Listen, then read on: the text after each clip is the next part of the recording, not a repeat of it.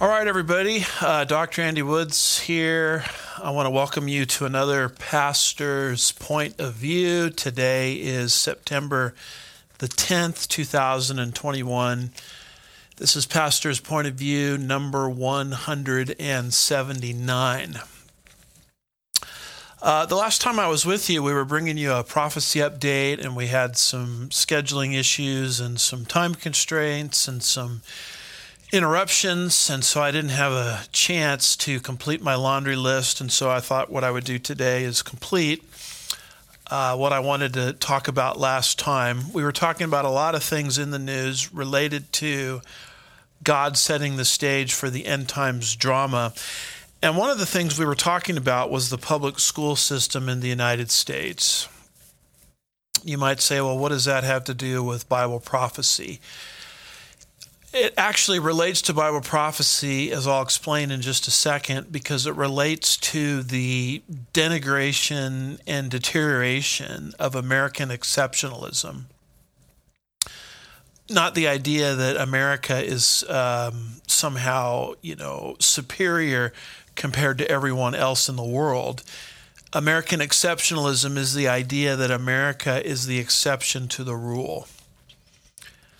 For example, here we are in the United States, still functioning over 200 years later, under the exact same form of government that we started with the adoption of our Constitution. That is exceptional in the sense that that is the exception to the rule.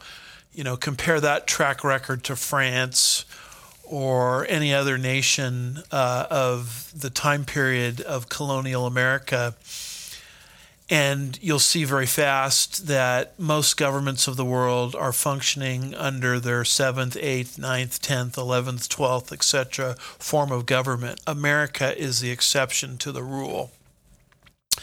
And obviously, you can't bring in the New World Order unless American exceptionalism is destroyed.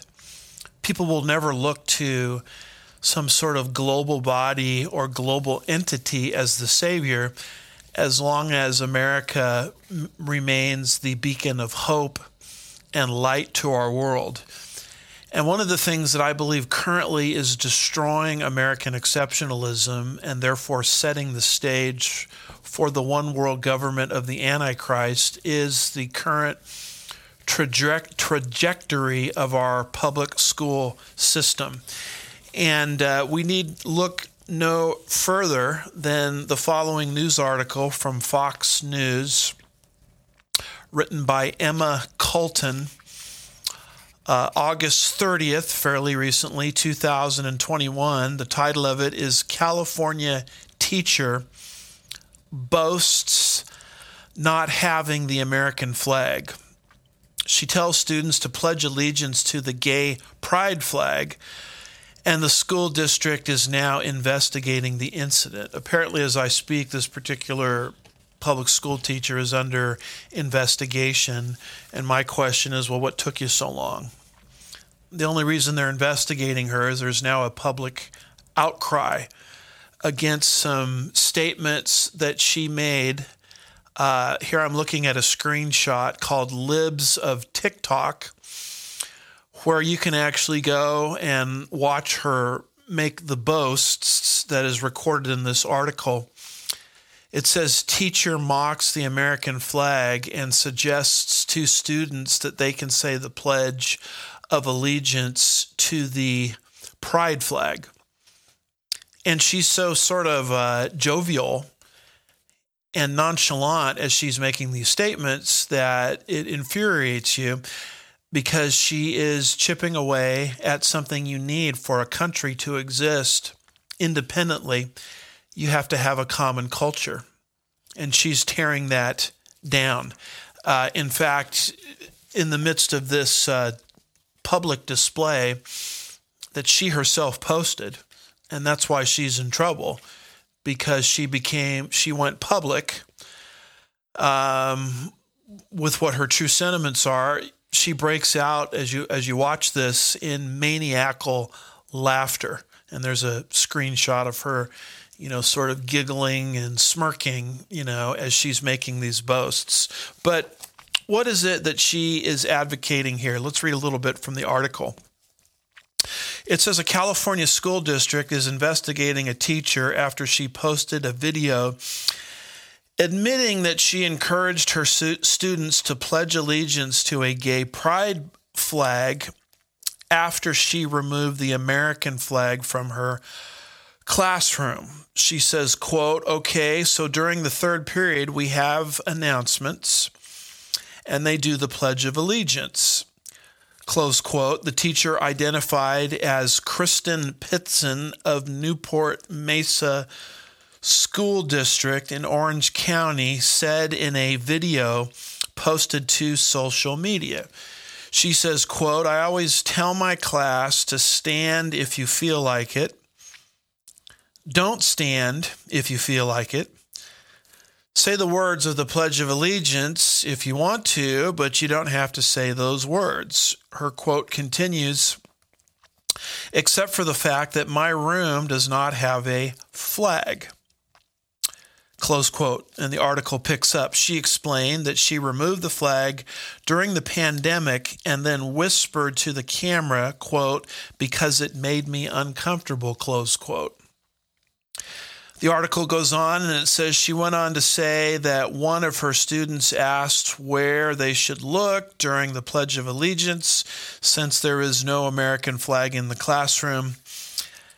She says, quote, "In the meantime, I tell this kid we don't have a flag in the class that you can pledge your allegiance to." And he looks around and goes, "Oh, that one," and points to the pride flag. I guess this would be the gay pride flag. So here's a teacher that really has no room for the Pledge of Allegiance. Students really aren't required to say the Pledge of Allegiance. It just depends on how they feel at any given moment. And she took COVID as an opportunity to take the American flag out of her classroom, which, by the way, we are all, at least in Orange County, subsidizing through our tax money. It's interesting to me how COVID is being used as a pretext to change so many things. Mail-in balloting, mail-in ballots. We got to have that now because of COVID. And then the American flag. A teacher apparently feels that she has the right to take down the flag because of COVID. So there's no American flag in the classroom. The students are supposed to say the flag salute. All the kids are looking around confused. Well, what flag should we salute? And she points to the gay pride flag. This is something that is happening in the public schools. Now, how is this prophetically significant? It's prophetically significant because it involves the erasure of a divine institution. Here is our chart or list of the various divine institutions. You find all of these in early Genesis. These are kind of foremost on my thinking since currently, as of the time of this recording, we at Sugarland Bible Church have been doing at least 50 sermons, verse by verse, through Genesis 1 through 11. These are things, when you study Genesis 1 through 11 in its historical context, and take Genesis 1 through 11 as narrative history, which it is, you discover that the Creator himself has built into the fabric of fallen creation various divine institutions to help preserve humanity in the midst of its sin and fallenness. So the divine institutions are conscience. You see in parenthesis the scripture verses where you can find those in the Bible. Marriage and the family. Then comes the institution of labor. And then comes the institution of human government. And then when you get into Genesis 11, you'll see the institution of nationalism. God wants humanity organized according to different nation states and not according to global government. The answer to global government, Genesis 11, which was the story of the Tower of Babel, or man's first attempt at one world government. The antidote to world government, what stops world government, is the doctrine of the individual nation state. So if you want to bring in world government, you have to erase the doctrine of the nation state. Now notice this slide here, the sine qua non, which simply means without which there is not. What is the sine qua non, if you will, of nationhood?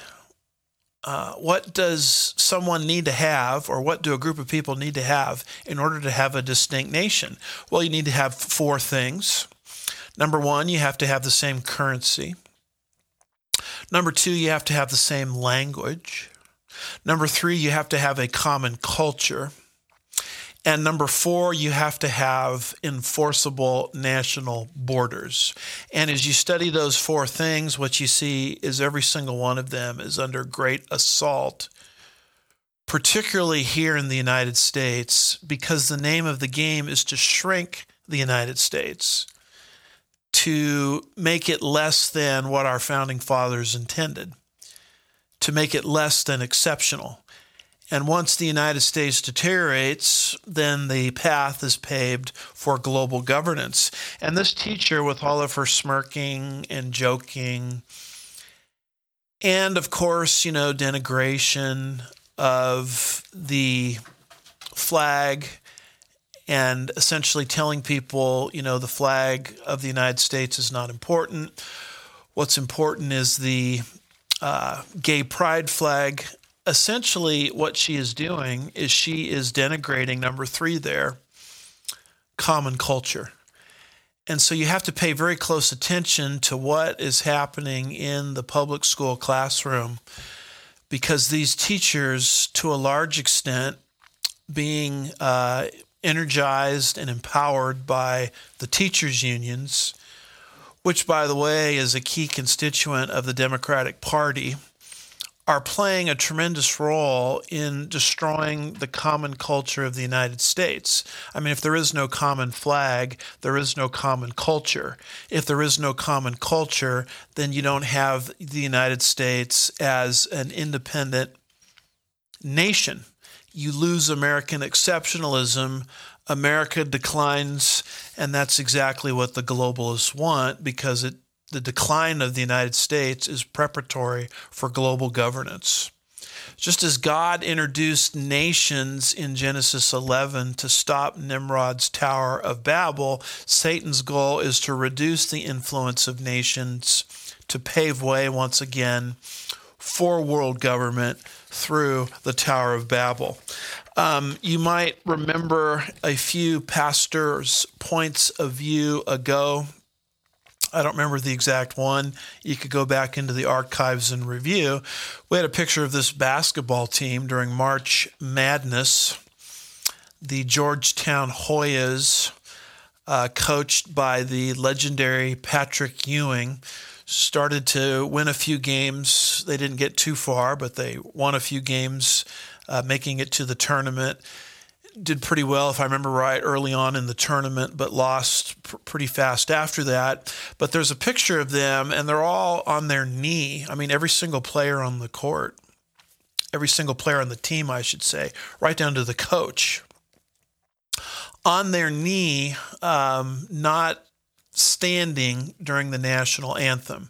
Now, why are they all on their knee? They're all on their knee because of something we're going to talk about in a minute called critical race theory, where they see the American flag and the national anthem, etc., as symbols of oppression. And this is a scene now that's become far too common in sports. It's happening in the classroom, as I tried to show a little earlier. It's happening relative to virtue signalers and sporting activities, and it's a denigration of the national anthem, the flag, the common culture of the United States, people not accepting the common culture of the United States, which destroys the nation state and paves the way for global governance.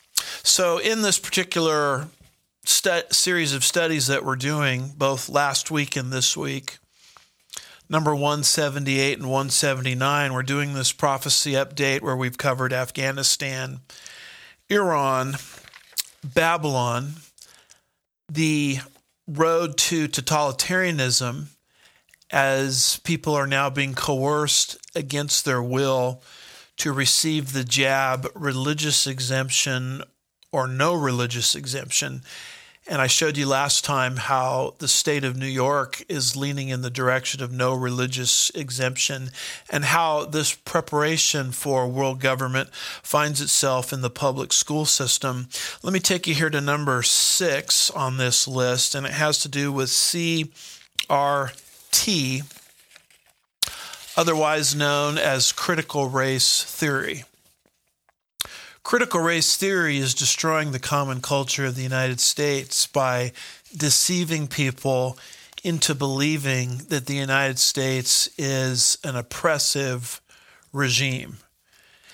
In other words, we have the wealth that we have because we oppress someone else, a racial minority or the Indians or whatever, to get it. And therefore, racism is in the genetics or the DNA of the United States. It's what's called institutional racism, systemic racism. The argument is being made here by CRT, critical race theory, not that there are racists in the United States. If that's what they were saying, I would be on board with that. Because, of course, from place to place, you can always find bad apples in a barrel. There are racists anywhere you go, and we need to speak out against those racists. But that's not what critical race theory is arguing. What it's arguing is the United States is institutionally racist from its foundation. It's racist from its genetics. And therefore, the structure of the United States needs to be toppled and replaced with something better. And what is that better thing they want to replace it with? They want to replace it with a planned economy, a centralized economy, submission to global governance, Marxism, one world Marxism, and you can't do that unless you convince people that what we currently have is terrible. Now, obviously, when you go back into the history of the United States, as you go back into the history of any country, there are some dark spots and blights, if you will, on the foundation of our country. But you see, the critical race theory people will never talk about the steps that we have made as a country and as a culture to correct the wrongs of the past. They don't talk about, for example, the Emancipation Proclamation, which freed the slaves, issued, by the way, by a man named Abraham Lincoln, a Republican. Notice that the Republican Party was started to stop slavery, the party of Abraham Lincoln. They don't talk to you about the Civil War and all of the whites as well as the blacks that died for the cause of, ridding the United States of slavery.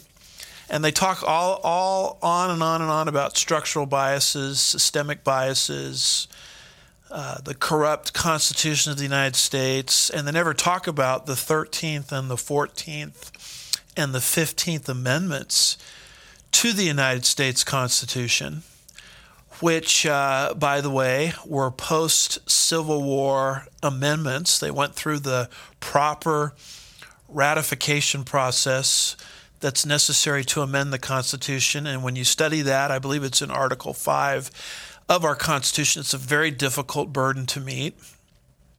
They don't talk about those post-Civil War amendments, 13th, 14th, and 15th Amendments that were created to rectify the slavery of the past and the vestiges of slavery. They don't talk to you about the Civil Rights Act of 1964, which was designed to rectify and remedy the Jim Crow South. And they don't talk to you about Lyndon Johnson's Great Society program, which literally transferred $5 trillion from one race to another on the pretext of helping the disadvantaged.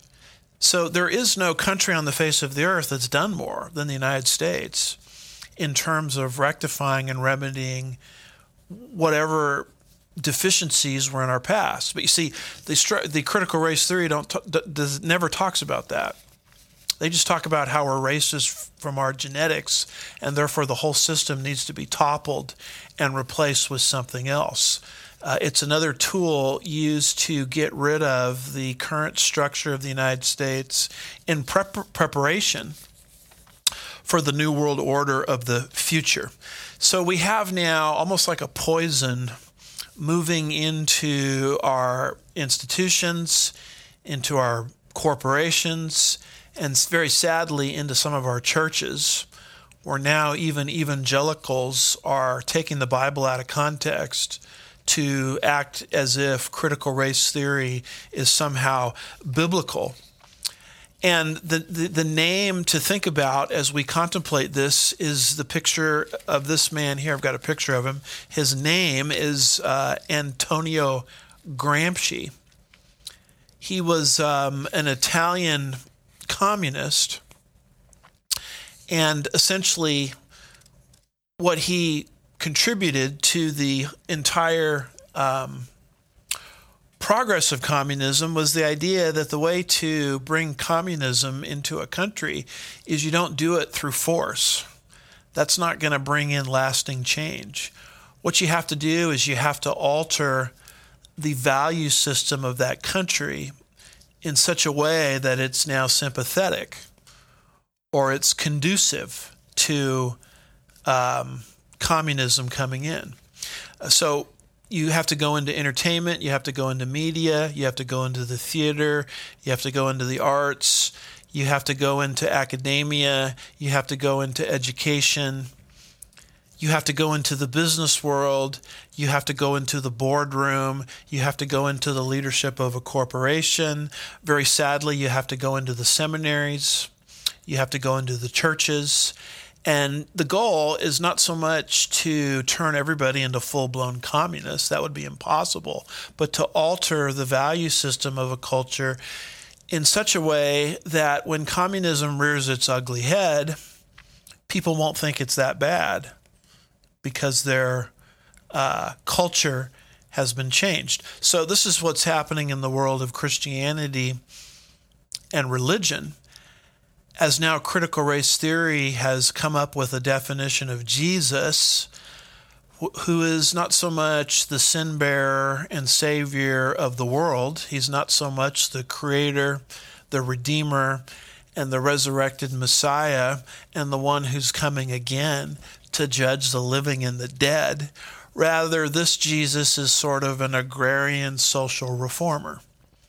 So if you're spoon-fed that from the seminary and it trickles down into the pulpit, when communism rears its ugly head, the leadership of communism coming in will talk about the redistribution of wealth and all of these kinds of things. It kind of looks like, oh, well, that fits with our new definition of Jesus. Isn't this great? They're doing the Lord's work. And that's the contribution of Antonio Gramsci. That's why he spoke of the long march through the institutions. And he wrote all of these things down from prison when you study his background. And what's so interesting is he wrote something called the Prison Notebooks, kind of a demonic replica, in my opinion, of Paul's prison letters. You know, the books of Ephesians, Philippians, Colossians, and Philemon that Paul wrote from a Roman prison. And it's very interesting that his work was translated into English by a scholar who is now deceased, but his name is, you might recognize this name, Buttigieg. Buttigieg is the father of Mayor Pete. Pete Buttigieg, who was a contender prior to Biden winning the primary. He was a contender for the presidency of the United States from the Democratic Party. That's how close communism is knocking at the door of the United States. But anyway, that's the contribution of Antonio Gramsci. And then another communist that you need to understand is a man named Saul Alinsky. Saul Alinsky, of course, is the spiritual father and mentor of Hillary Clinton. And Saul Alinsky came up with something called community organizing. Now, that should ring a bell because Obama, who was elected twice to the President of the United States, popularly elected, he actually, when you look at his resume, prior to him becoming first a United States Senator and then the President, had absolutely nothing on his resume to justify this new role of political leadership. I mean, he's one of the first people we've ever elected to that high office with no resume at all. So what was his only resume in Chicago? It was being a community organizer.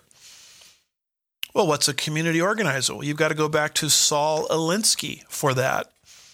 Saul Alinsky explains what he means in his book, Rules for Radicals. And when you look at the title page and the preface early on in the book, you discover that he dedicated this book to Lucifer. Shows you where his head is at. Alinsky says, lest we forget at least an over-the-shoulder acknowledgement to the very first radical from all our legends in history, and who knows where mythology leaves off and history begins, or which is which. The first radical known to man who rebelled against the establishment and did it so effectively that he at least won his own kingdom. And he dedicates this to none other than Satan, or Lucifer himself. Saul Alinsky introduced the idea of what's called hegemony. And he says this is how communism can topple any host culture. There are people in the culture that have more influence or power than other people. Karl Marx called it the battle between, the proletariat, working class, and the bourgeoisie, if I'm pronouncing that right, the ruling class. And it's largely patterned after what Jesus said in Matthew 12, around verse 25. A kingdom cannot stand against itself. A nation that's divided with itself cannot stand.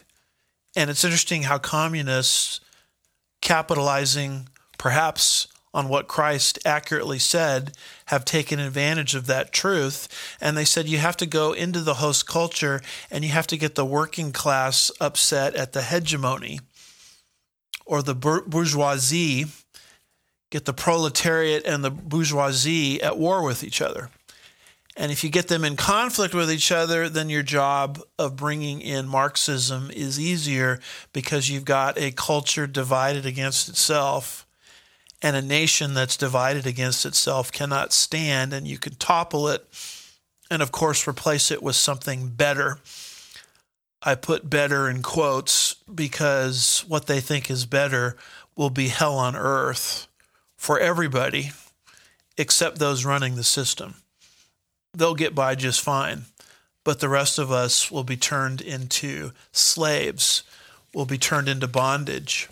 And this is what they want to bring in. This is, by the way, what the word progressive means. When people use the word progressive, you have to ask a simple question: what are they progressing towards? In other words, you don't like the existing structure of the United States. What do you want to replace it with? What do you want to progress towards? The answer is the New World Order, one world Marxism, one world communism, and that can't come into existence until America, as a free and independent and prosperous nation state, is toppled.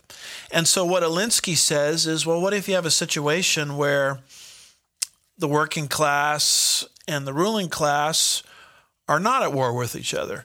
Well, he says you have to go into a culture and you have to discover the areas of resentment between the two.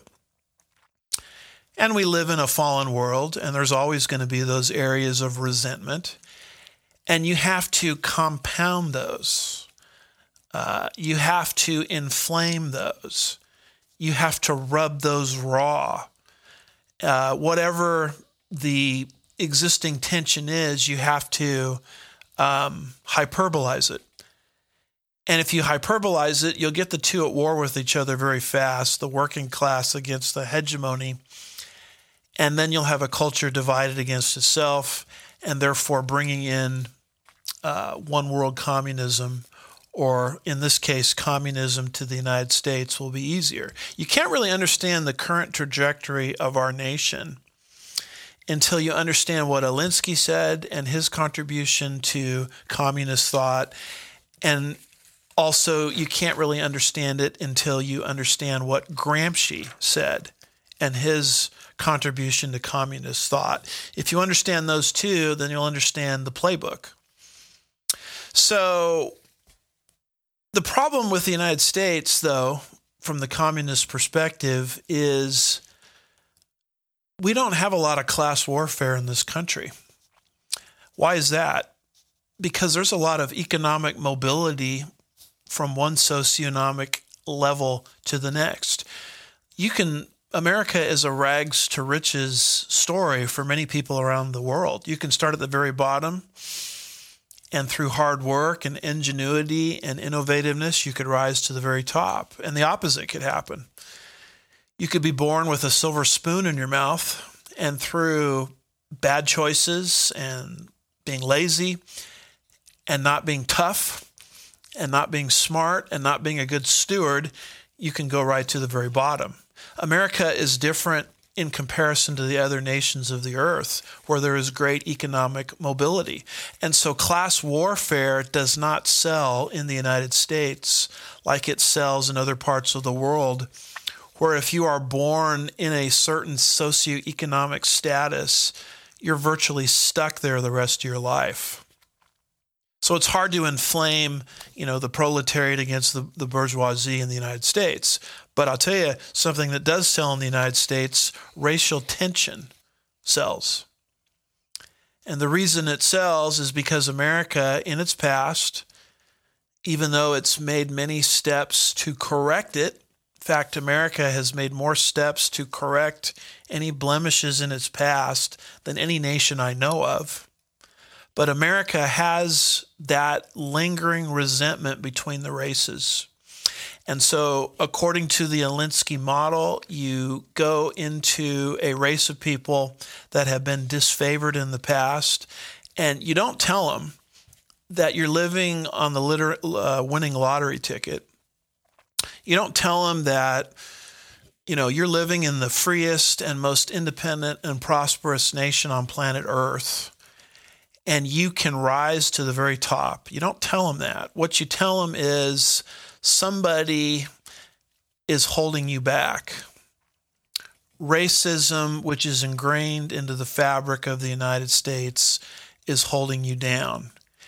And you take whatever lingering resentment exists from the pre-civil rights era, the pre-Civil War era, and you harp on it, and you talk about it, and you compound it, and you exasperate it, and it won't be long until you create a race war in the United States.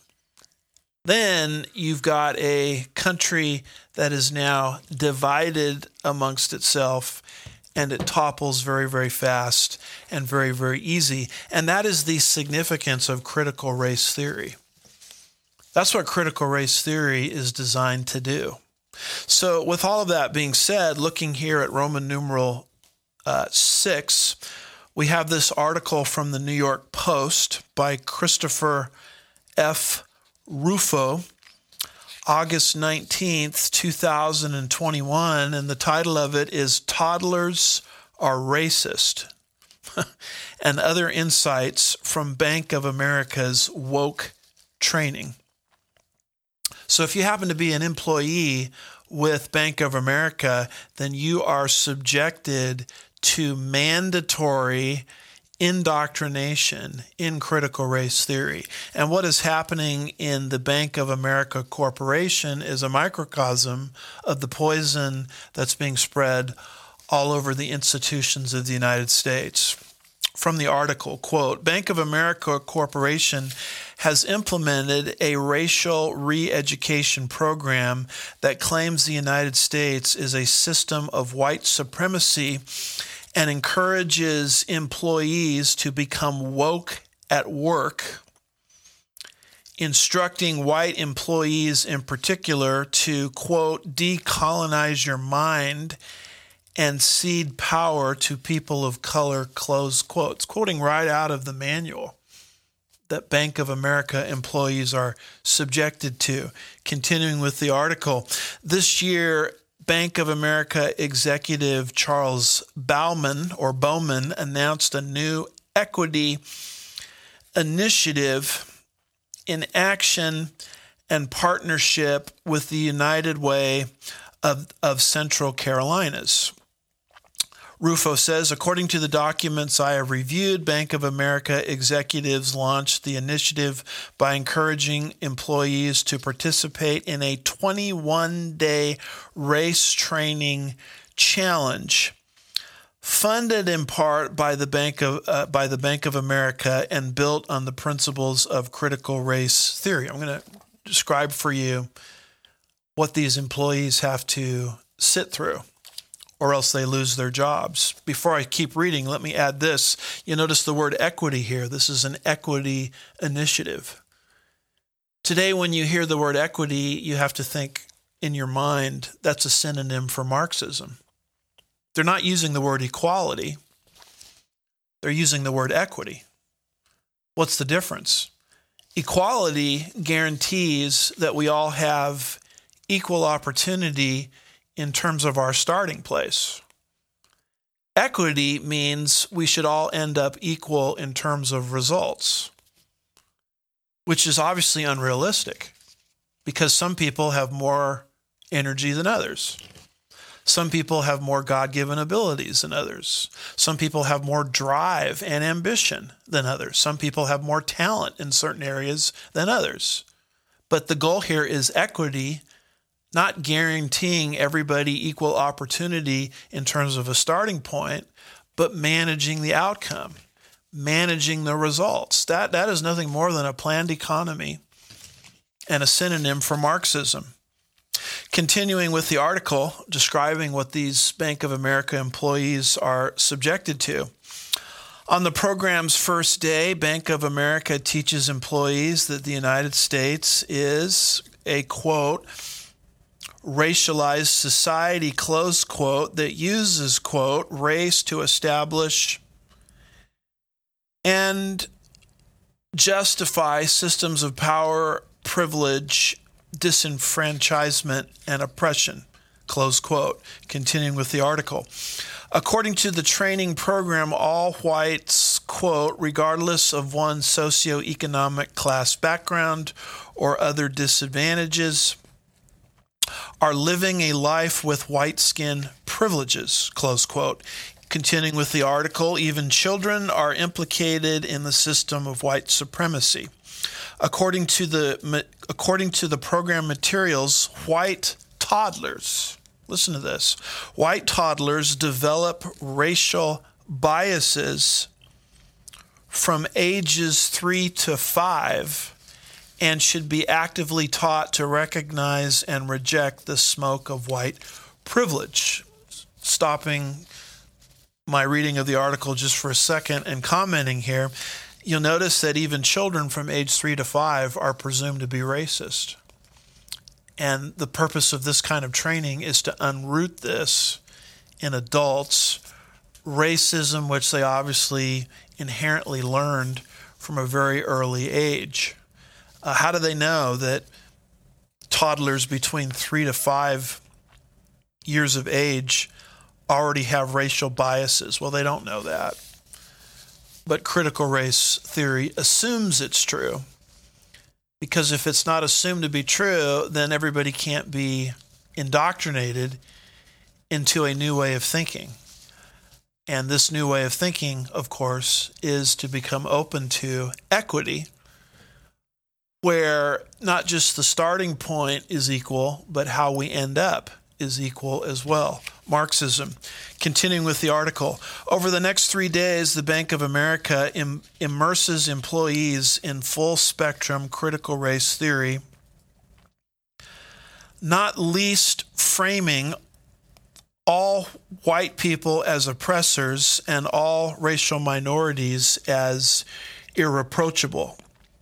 Quote, and when I say quote as I'm reading the article, that means that the author is quoting from the actual material that the bank employees are being subjected to. Quote, racism in America idolizes white physical features and white values as supreme over those of others. Close quote. The article continues. As a result of being part of the, quote, dominant culture, close quote, whites are more likely to, quote, have more limited imagination, close quote. Let me comment. Here it says white people have limited imagination. Isn't that a racist statement? Seems like it to me, because it's stereotyping all Caucasians as having limited imagination. What else? They experience fear, anxiety, guilt, or shame, and they contribute to racial tension, hatred, and violence, and react in broken ways, close quote. The article continues. People of color, on the other hand, can't be racist because, quote, racism is used to justify the position of the dominant group and to uphold white supremacy and superiority, close quote.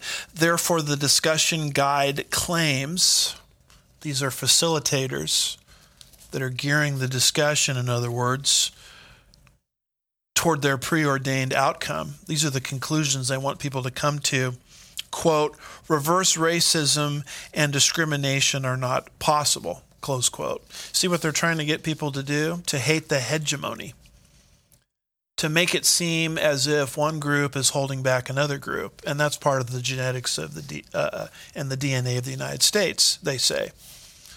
Let's create a culture that's at war with itself. And as Alinsky said, quoting Jesus in a perverted way, a house divided against itself cannot stand. The country will be weakened, and we can bring in our ultimate result, which prophetically we know is world government. It continues, and it says, quoting the article, people of color, on the other hand, can't be racist. I think we already mentioned that. It goes on, and it says on days 5 and 6, so this is a projected educational program spanning days.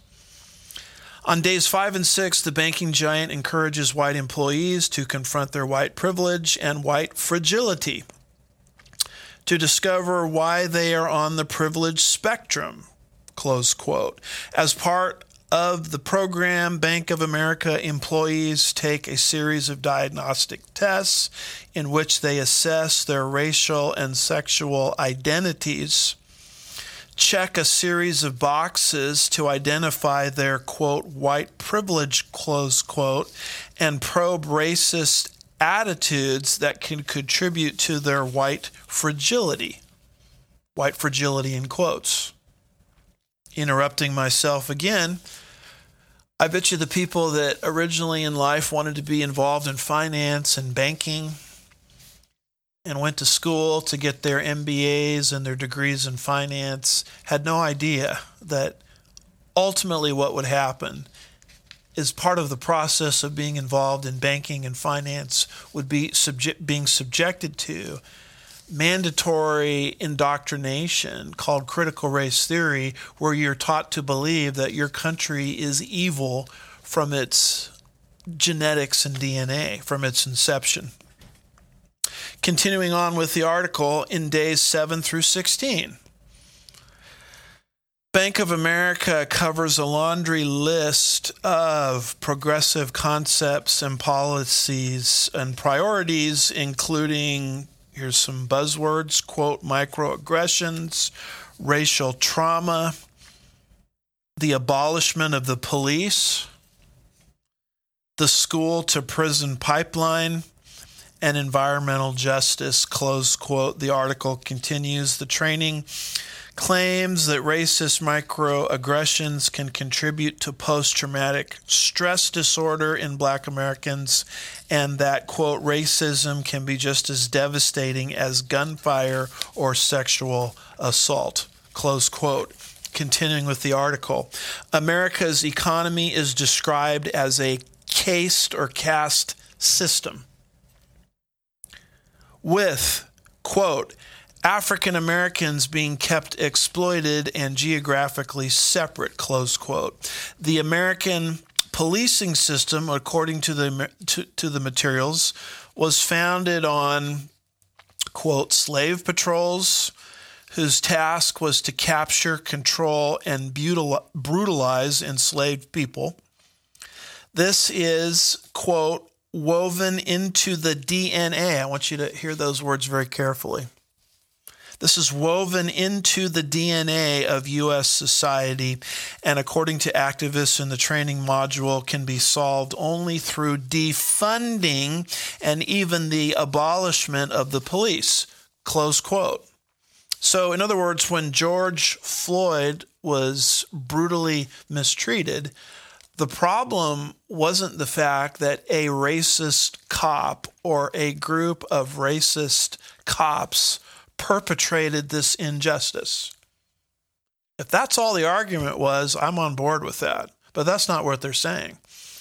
They're saying the reason this happened is not because of a racist cop, but because of a racist institution, which has been corrupted, drawing its genetics and DNA back to the Declaration of Independence. This is what they mean by systemic racism. The issue isn't a racist cop.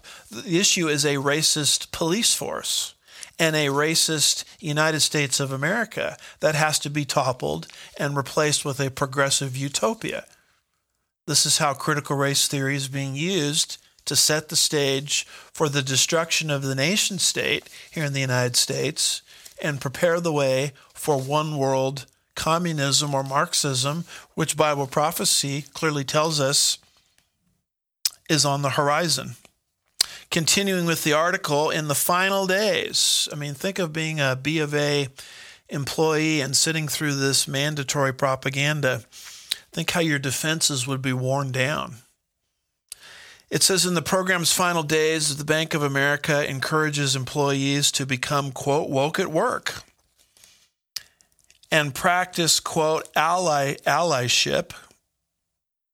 Participants must admit that there were, quote, words and actions, this is right out of the manual, are inherently shaped and influenced by systemic oppression, close quote, and must commit to, quote, doing the inner work to figure out ways to acknowledge how they participate in oppressive systems, close quote. Notice this expression here right out of the manual. Now I'm commenting, interrupting the article just for a minute. Words and actions. I mean, what they're after is what you say, what you think, and how you act. And they don't want anybody exercising an independent thought or an independent voice against critical race theory, because critical race theory is the tool that they are using to convince people that America is the oppressor, and it's been the oppressor from its foundation. So its structures need to be toppled and replaced with something better. Better, of course, I have in quotes, because that's the Marxist utopia that they want, which I guarantee it won't be better. It'll be far worse. You'll notice this expression here, systemic oppression. Not that there can't be a bad boss here and there. Not that there's a bad cop here and there, a bad apple in the barrel that needs to be dealt with, but the whole system is racist systemically or institutionally. So it has to be toppled. Continuing with the article, It says, after they have addressed their complicity in racial oppression, employees are encouraged to engage in the actions of, quote, building a race equity culture using a worksheet, close quote. Notice again the word not equality, but equity. The final paragraph here in the article says, and here is the author commenting on this training manual. He says, quote, in its very name, the Bank of America claims to represent the United States. Yet instead of promoting the American ideals, the company's executives have adopted radical pseudo-scientific concepts of critical race theory. Let me interrupt again and add this. Why does he call them pseudo-scientific concepts?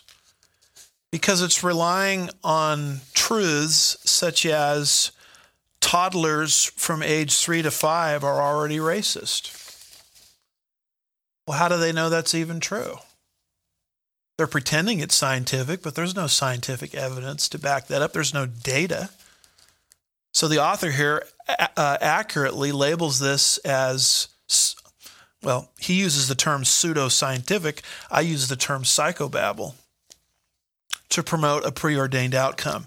The last couple of sentences in the article say they are pushing intensively ideological messages on their employees, from race-based collective guilt to abolishing the police. Interrupting again. Gosh, I wonder where the abolition of the police force mentality came from. Well, it's being subjected on employees in the corporate world. The last sentence says, let the American public know and judge accordingly. Again, the key point here is this is not volitional. This is mandatory. You take this training or you lose your job. Of course, if you lose your job because you won't take the training, then it's very easy to label you as a racist. And once you get labeled as a racist, you're going to have a very difficult time finding a job somewhere else. And so person after person after person is enforced to sort of bite their tongue and swallow this propaganda. And this is what's happening in our country related to critical race theory. America is systemically racist from its inception. Let me ask you just a simple question. If America is systemically racist from its inception, then how in the world did Barack Obama get popularly elected not once, but twice in the United States? How did someone of color ascend to the highest office in the land by the popular will of the people if the people are racist from their core? The whole idea of a systemically racist country is absurd on its face. Beyond that, how do you get people like Oprah Winfrey? How does someone like that become a billionaire? Billion with a B, in a country that's systemically and institutionally racist. I mean, that couldn't happen, could it? In an apartheid state. Beyond that, why is our border filled with people of different nationalities and shades of skin color? Why are they rushing through our border to get here just as fast as they can? I mean, why do we have a border crisis in this country? You know, I guarantee you there's no border crisis in Cuba or Saudi Arabia, except people trying to get out. Right now, as I speak, because of the incompetence and the bungling of what just happened in Afghanistan from the Biden administration, people aren't rushing into Afghanistan. They're trying to get out. America has the exact opposite problem. There's too many people that want to come in. Why are all of these people of all of these different nationalities fleeing their own countries to come to America if America isn't anything but a racist country? I mean, why would you flee here to get oppressed? I mean, the whole thing doesn't make any sense. It's illogical. And the reason it's illogical is it's propaganda. The American people are being propagandized to hate their own country, to divide the hegemony from the others, the people with perceived power from the others, the proletariat versus the bourgeoisie, in this case, a war between the races, because a country that's divided against itself can't stand. And once the host culture becomes at war with itself, boy, she falls over pretty quick. And a progressive substitute called a utopia is introduced. Well, if the utopia is so great, then why are these people fleeing their utopias, like Venezuela, which was the promised utopia, to come here to the United States, which apparently is systemically and structurally and institutionally racist? I'm telling you, folks, this critical race theory is an absolute poison in our bodies and veins as Americans, and it's being used for very, very evil purposes that I've tried to explain in this prophecy update. Some people have criticized our prophecy update because we talk about these political things, and they say, well, what does this have to do with prophecy? This has everything to do with prophecy. This is the destruction of the nation state, the weakening of the nation state, the attack on the foundation of the nation state, which God himself created at the Tower of Babel, as preparatory for the Antichrist's one world project, the Antichrist restoring what was lost in Genesis 11 when God confounded the language. Let's go to one final thing, and we can do this very fast, and with this we are finished. We've talked about Afghanistan, Iran. We have talked about Babylon. We have talked about the death of the religious exemption. We've talked about the public schools. We've talked about critical race theory. One other fast thing I want to mention here is America's spirituality. You know, one of the reasons that America is so open to all of these deleterious influences is we've moved away from our Christian heritage and our Christian foundation. You don't have to go far to see this. Here is a picture of the new chaplain of Harvard University. His name is Gregory Epstein. And the new chaplain of Harvard University is, brace yourself, an atheist. I'm quoting here from an article from the New York Post, and it's written by Hannah Frischberg, if I'm pronouncing that right, and it's August 26, 2021. It says, Harvard's new chaplain is an atheist, and he is, quote, good without God. What does this particular article say? It says 44-year-old Greg Epstein does not identify with any of those traditional religions himself. He is an atheist. Despite his disbelief in any higher power, Harvard chaplains felt Epstein, who, by the way, has a paper trail. He's the author of a book entitled Good Without God, What a Billion Non-Religious People Do Believe. That's the title of his book. The article continues. Epstein was a good choice for the position due to the young people's increasing lack of religiosity. And here's a quote from Epstein in the article. Quote, there is a rising group of people who no longer identify with any religious tradition, but still experience a real need for conversation and support and what it means to be a good human and live an ethical life, close quote. To me, he sounds an awful lot like a secular humanist. Continuing with the article, Epstein told the New York Times in an interview published Thursday. Here's what he said, quote, "We don't look to a God for answers," he added. "We are each other's answers," close quote. And then we have a quote from one of his sheep, I guess you could put it that way, one of his followers at Harvard University, quote, "Greg's leadership isn't about theology," close quote, 20-year-old electrical engineering student Charlotte Nickerson told the Times.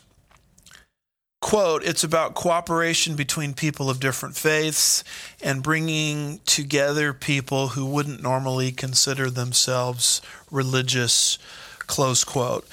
You know, you take a guy like this who has all of these doubts about the existence of God, and at the very, very best, you put him in the philosophy department. Because he doesn't believe in people looking to a God for answers. In other words, he doesn't believe in what Christianity teaches, a revealed religion from above. We believe what we believe as Christians, not because we're philosophizing about it and dialoguing about it, but we believe that God has reached down in the person of the incarnate Son of God, Jesus Christ, and revealed himself to us. We believe that the 66 books of the Bible are a revelation from God himself to man. So as Christians, we don't have a lot of room for sitting around and dialoguing with each other to ascertain truth. Now, you can do that in a secular philosophy department, but it has no place in the chaplaincy or the spiritual leadership of America's leading academic institution, Harvard University. And what I want people to see is what has happened here at Harvard University is largely a microcosm of the whole culture. Because Harvard University and all of our Ivy League schools were started by the Puritans, whose motto was, in these institutions, "Cursed be all learning, which is contrary to the cross of Christ." And the fact that an atheist would become a chaplain in such an institution demonstrates how far that institution has slipped from its moorings, its origins, and its underpinnings. And as go our institutions and our churches, so goes our country. In other words, it's sort of laughable. You look at this at first glance that this guy would become a head chaplain in that institution, but what has happened to him is just a microcosm of the culture at large. In fact, here is a screenshot of the first seal used by Harvard College. And the first motto in the seal was, "In Christi Gloriam," which basically means to the glory of Jesus Christ and to the glory of God alone. That's why Harvard University was started. In fact, I read somewhere that Harvard, for the first, 100 years or more of its existence, did not even have somebody on the faculty that was not an ordained minister. And now Harvard has slipped to the point where not only is Christianity persona non grata there, but even the chaplain himself doesn't even acknowledge the existence of God. In fact, here are the initial rules of Harvard University. Do you want to hear them? Published in 1636.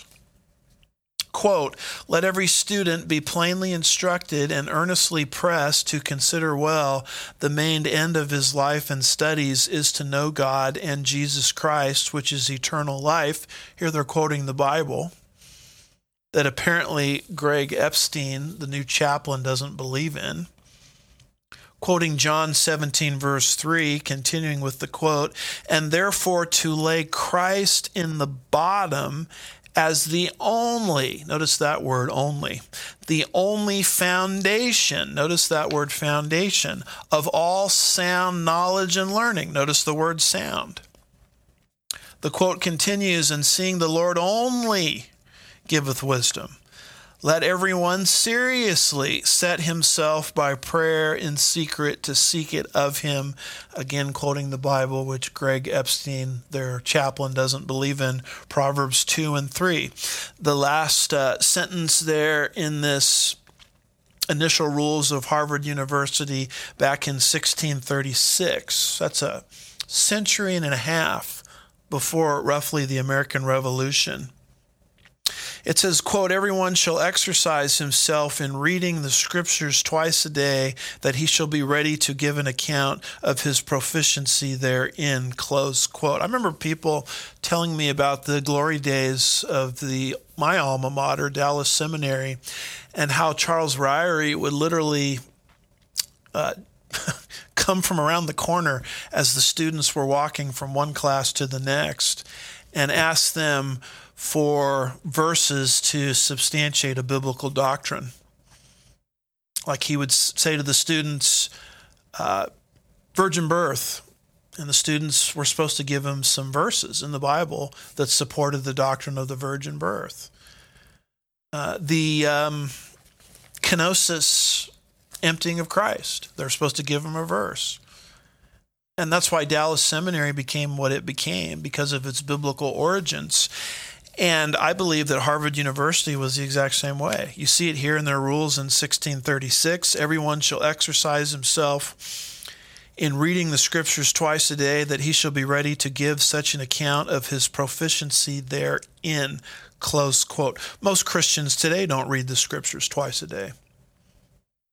And if they read the scriptures twice a day, they don't know it well enough where they're willing and able to take an impromptu quiz at any moment from a professor.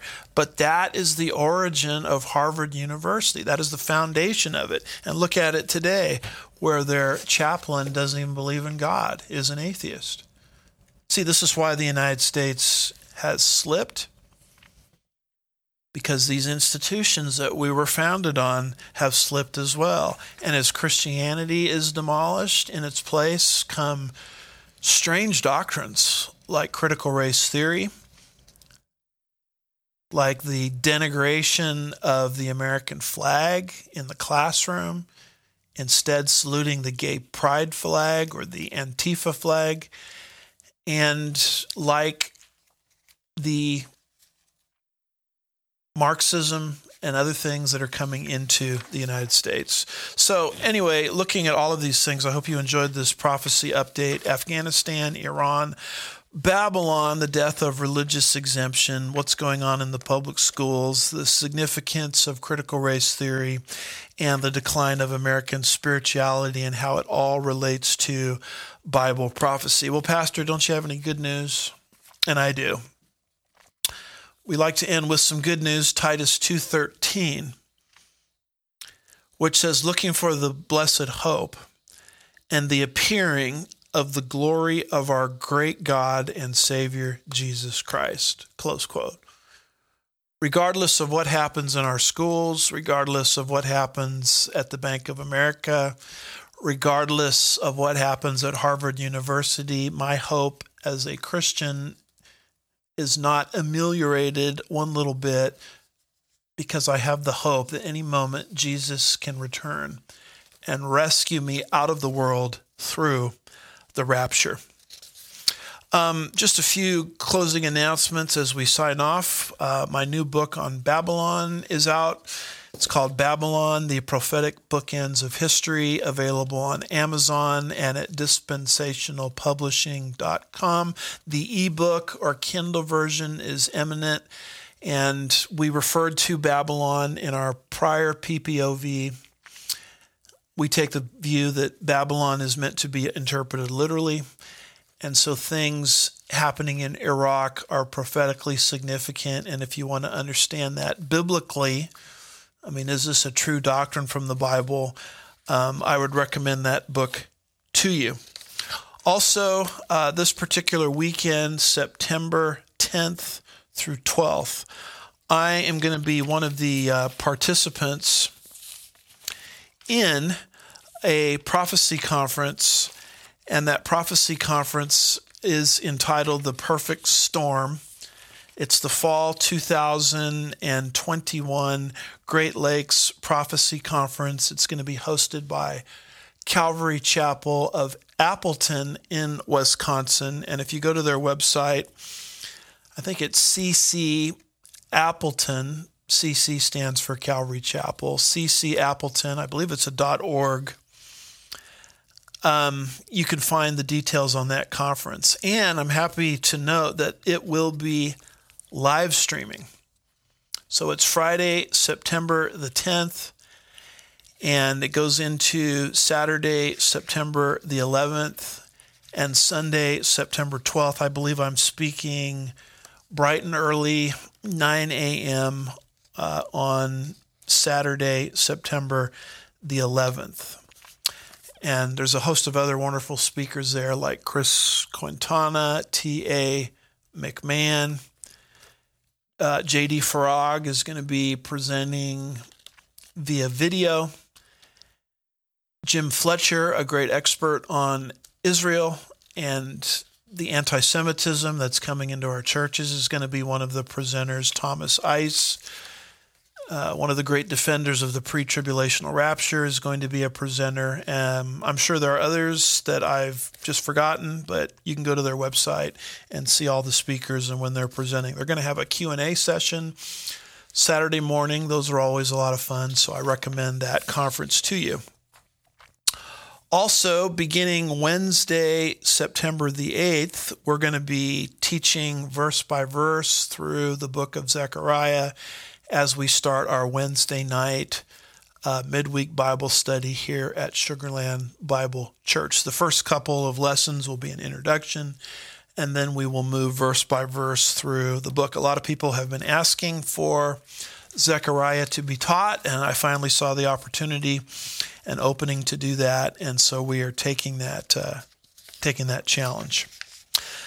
That study Wednesday night is going to be interrupted for just a brief moment, September 15th, Wednesday, and September 16th, as Sugarland Bible Church is going to be hosting the Council on Dispensational Hermeneutics. And what that is, it's a conservative group devoted to defending the literal, grammatical, historical, contextual method of Bible interpretation, which is something you need to consistently employ in order to be considered a dispensationalist.